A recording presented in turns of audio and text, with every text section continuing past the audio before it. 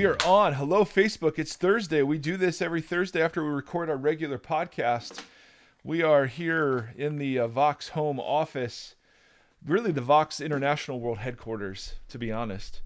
And we're taking questions, and not that we have particularly great answers, but we just think there's value in the questions being asked, and we'll take a stab at some stuff. Andy, the internet is a buzz with the sound of music this week. Yes, it is. We have some sort of chemical warfare going on in Syria. We've got trade issues with China. We've got all sorts of problems. But 15 years ago, or whatever it was, our vice president, we discovered to our horror, has a boundary about never having dinner alone with a woman. Yeah. And the internet has been aflame in response. And so how can we let the internet have all the fun? So we got a question that was something like, what's your take on the Mike Pence, Billy Graham rule? And I got a hot take, ladies and gentlemen. I got a hot take. But just to give us, I did some research, my crack research team on Wikipedia. No, there was Karen Pence. She spoke recently. Said her husband they've established some basic boundaries, include a policy that neither will go out to eat alone with a member of the opposite sex. In 2002, Mike Pence told The Hill, which is a publication, right, Andy? Yes. That he never eats alone with a woman other than his wife, that he won't attend events featuring alcohol without her by his side either. Now, this was the actual quote. I was able to find the actual quote where he said this.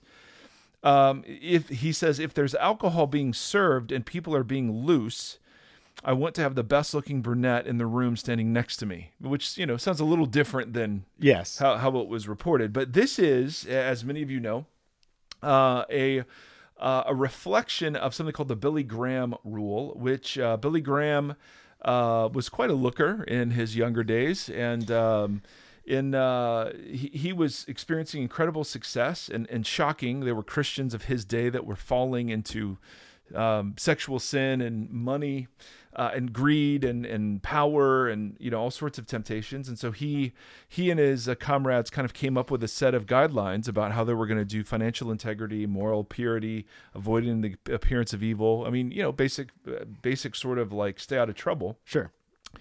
And one of his very famous ones was to never be alone with another woman besides his wife. Mm-hmm. I think that was how it was worded.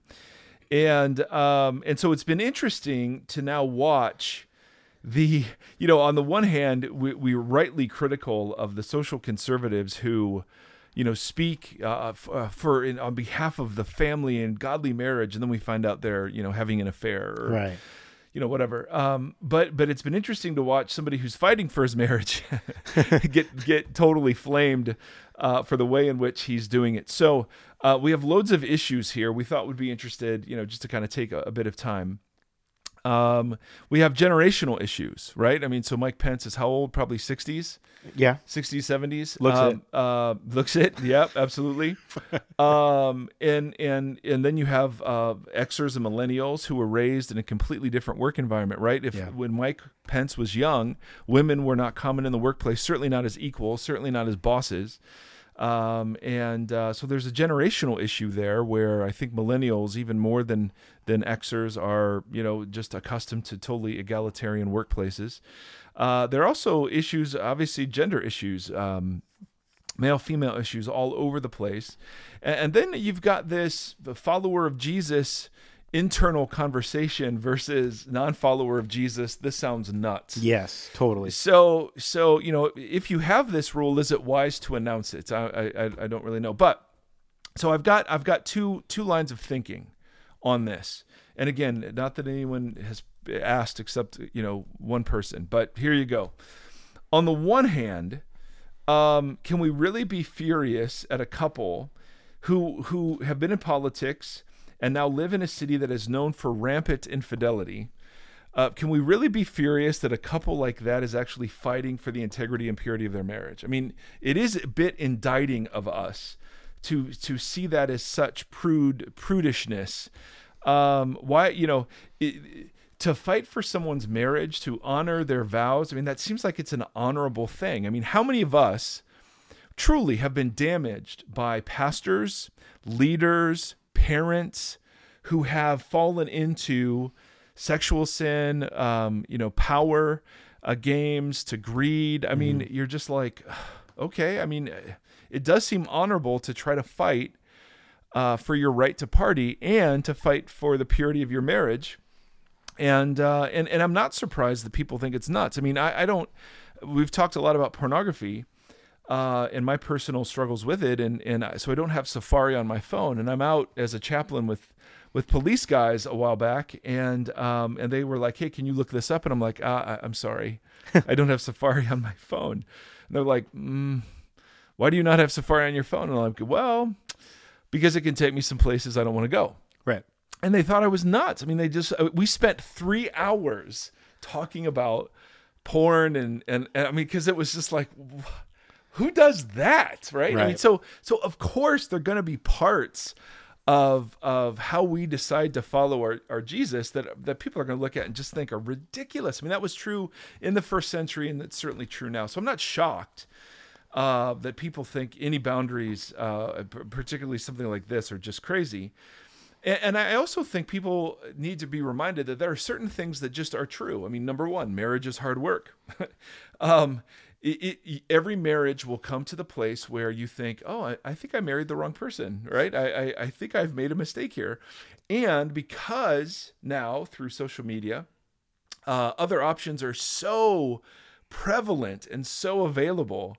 You know, I mean, how many pastors were found on Ashley Madison, looking for affairs, right? I mean, you just kind of, you're like, it's so ubiquitous is the word I'm looking for, that combine that with how difficult marriage is. Well, it's not shocking that because marriage is hard work, adultery is a real option. And very rarely, I mean, maybe with the exception of like Ashley Madison or prostitution or something, very rarely do affairs start with outright sexual advances. Yeah. Most often they start with, I mean, no one wakes up and says, hey, I'm going to have an affair today. I mean, most people start with friendship, a bit of innocent flirtation, a hug that's a little longer than normal, inappropriate thoughts or feelings, right? And you find yourself walking by that desk or looking forward to that email or whatever. And, of course, there's nothing happening, but there is something happening. And so marriage is hard work. Adultery is a real thing, and it does massive damage. People do get falsely accused. So the idea that you want to protect yourself from false accusations, that's not far-fetched. Yeah. And to actually have a relationship called a marriage, there has to be some sort of boundaries. Not marriage by its own definition means there's exclusivity, that there's access between a husband, a wife, a husband, or whatever, whoever's married, that other people don't have. Yeah. So by definition, to be married is to have boundaries. It's not everything, they're not permeable. Mm-hmm. Now, so I'm totally sympathetic to a guy who wants to fight for his marriage in a culture, the political culture, where people use sexuality as a means of getting ahead, getting their way, of influence, of leverage. Man, okay, beautiful. And I don't see this as a matter of disrespecting women. I see this as a matter of respecting my wife, in the sense of there have been times when I've been engaging like over text or email or in person with somebody my wife just gets the heebies about. Mm-hmm. And it's not the person, it's just the dynamic. And there are times when she'll just be like, hey, I'm really not comfortable with this. And out of respect for her, I knock that off. Right. So to me, it's a respect issue. Now, so that's on the one hand. So I'm totally sympathetic to people who are like, what is the freaking big deal about this? Mm-hmm. But on the other hand, personal convictions can harm other people. And I think this is an example of one that can. And here's what I mean. It seems very clear that if men are not willing to have sit-downs with women or meals with women, that women are then excluded from all sorts of things. They don't have the same access men can have. Men can go do anything, but women now, you have to make special, dispensations for them. they're at a disadvantage relationally because of coworkers go out to lunch or you go to a bar or whatever. I mean, yes, if it's a group, you're fine, but if it's you and a guy traveling, you're on a sales call and you're going to stop for lunch and we need to sit outside with the car doors open. I mean, it just seems like that puts women at a disadvantage in the workplace. Somebody wrote, and I love this quote. She said, "If I refused to be alone with men, I would have a hard time keeping a job. The men can have decade-long careers without women, but women cannot have decade-long careers without men." And it seems undeniable that business relationships and friendships grow over meals. And so it would unfairly hurt women to not include them.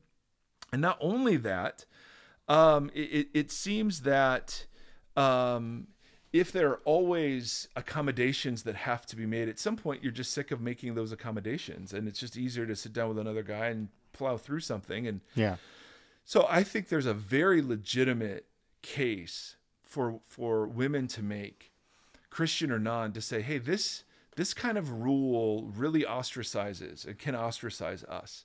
I think also there's a shaming component. It feels like a remnant of old medieval theology that started with Augustine, but was certainly embraced by many of the monk communities in the Middle Ages, where women were just considered the source of temptation. That's what they were. Women equaled temptation. And so if you're a guy and you can't have a meal alone with a woman, you've just turned something non-sexual into a sexual thing. Right. You've actually sexualized. The premise is now, Right. The premise is, we got to avoid this. So it's fascinating that by trying to avoid sexually compromising situations in regards to this rule, you actually sexualize the relationships by you're doing something, that is like a little off limits. Right. So you have, and somebody I thought just said, from a Christian perspective, women don't feel trusted if a car has to be open, if windows have to be on the doors, if a man never feels safe being alone with a woman. It just says they're not equal image bearers. And one gal wrote, "I can live in a Muslim nation. I can figure out how to get around in a country where I don't speak one word, live in close proximity to my single male missionary peers, or peels. Yet I can't be trusted to hold my own at a lunch meeting with a man." In other words, she does all this incredible stuff overseas, then she's back here, and it's like, really, we can't have lunch together? Yeah. Right? I mean, it just doesn't.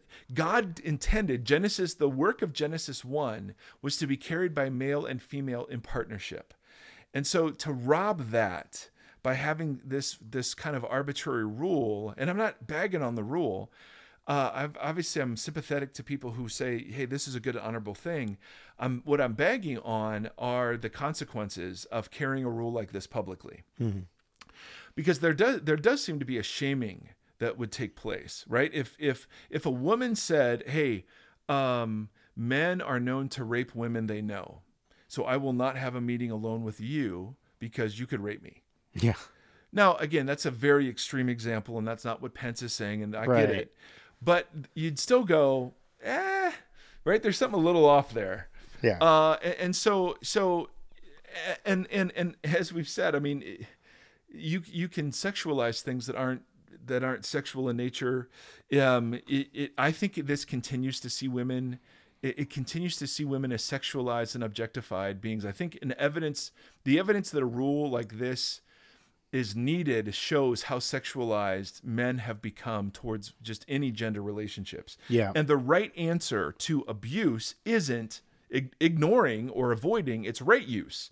It's the fact that there need to be good examples of male-female honoring relationships. Right. It's like drinking. I mean, people say, why do you drink beer in front of your children? I'm like, because I want them to see that though it can be misused, it can also be used rightly. Yeah. And I don't want them to be afraid of it. I don't want them to wonder about it. I want them to see it used well. Yeah. So if we all followed the Billy Graham rule, you would never see instances where I have a deep reverence for my wife and a love for her, and I can have wonderful working partnerships and relationships with people and not sexualize those things to the point where I feel like I have to avoid them. Yeah.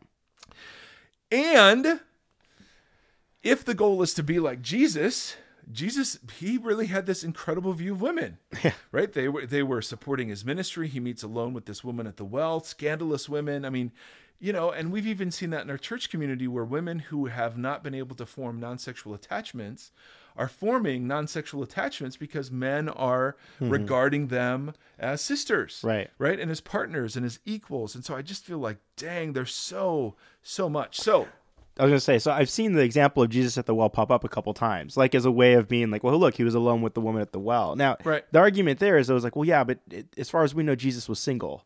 So it's kind of, but obviously, But no. But he didn't have an agenda to. But so often this is about the appearance of evil. Jesus, he appeared engaging in evil. When his disciples show up, remember, it's the kind of woman, she's Samaritan, but Yep. she's also an immoral woman because she's had 5 husbands, Okay. and she's at the well in the middle of the day avoiding other women. Right. So the scandal would have been that not only that Jesus was alone with a woman, but he was alone with an immoral woman. Right. So the joke is, if you find Billy Graham at the Playboy Mansion, Yeah. right, you're just going to have some questions about that. Right. So if part of the argument for this is I want to avoid the appearance of evil, Jesus didn't always do that. Yes. Okay. Great. Yep. But here's the biggest knock I have on the rule. Okay. Are you ready? Drop it. I'm going to drop it like it's hot. The biggest knock I have on it is it doesn't touch the root issue. Jesus, when he talked about adultery, linked it to lust. And so I can sit in a room full of many people and cherish adultery in my heart, right? I can be boasting about the fact that I've never had a meal alone with a woman and be committing adultery in my mind all the time. So for Jesus, the goal isn't to live by these external rules. The goal is to become the kind of person who is safe no matter what kind of woman or what kind of man they're around. And so a rule like this could help for a season, but literally if that's what's driving and keeping you pure, we've got bigger issues. Yeah. So for me, I'm like, okay, I think those boundaries are great. I think there should be more common sense and more flex, and it's going to look differently for every individual couple. And I think a buddy of mine wrote a book called Close Calls, and it was about couples that almost had adultery, almost had affairs. Yeah. And there's usually a type of person because of the difficulty in your marriage. You'll be drawn to a certain type of person. And I think there's great wisdom in identifying that type and having other people around you to say, okay, that's a person that, that's a person I need to be careful around. Yeah. But that's not every woman or that's not every man. Right. Right. There's certain dynamics, certain situations. And the point is you can not have meals with them and still commit adultery. You can not have meals with them and still sexualize and objectify them. You cannot have meals with them and still fall into the adultery of the heart that Jesus talks about, which is where actual adultery begins. So while I think there is much to be treasured about honoring and protecting your marriage, absolutely, there's no question. We can't de-emphasize that enough. I mean, how many of our personal lives have been ruined because of affairs? Yeah. Right? Mine. There's one. While we cannot delegitimize that and the principles that kind of sit behind disciples of Jesus wanting to remain pure and faithful in a world that gives permission to not, the execution of this and its public announcement seem to be foolhardy, and it seems to not give the law of love of neighbor equal due. And so my encouragement would be, yes, okay, to do the harder work, to not live by a rule like this, but to do the harder work of becoming the kind of person that isn't ruled by lust, to become the kind of person that isn't ruled by sexualization of the opposite sex or whatever. Yeah. Right. And now a rule like that may be right for a time, like for porn. For me, I want to be the kind of person that could be presented with it and just goes, no thanks. Right. But to become that kind of person, I have to push it away. So there could be time for this. But I don't know that I'd ever go around saying, hey, this is kind of what I'm doing in a position where you're working with women all the time.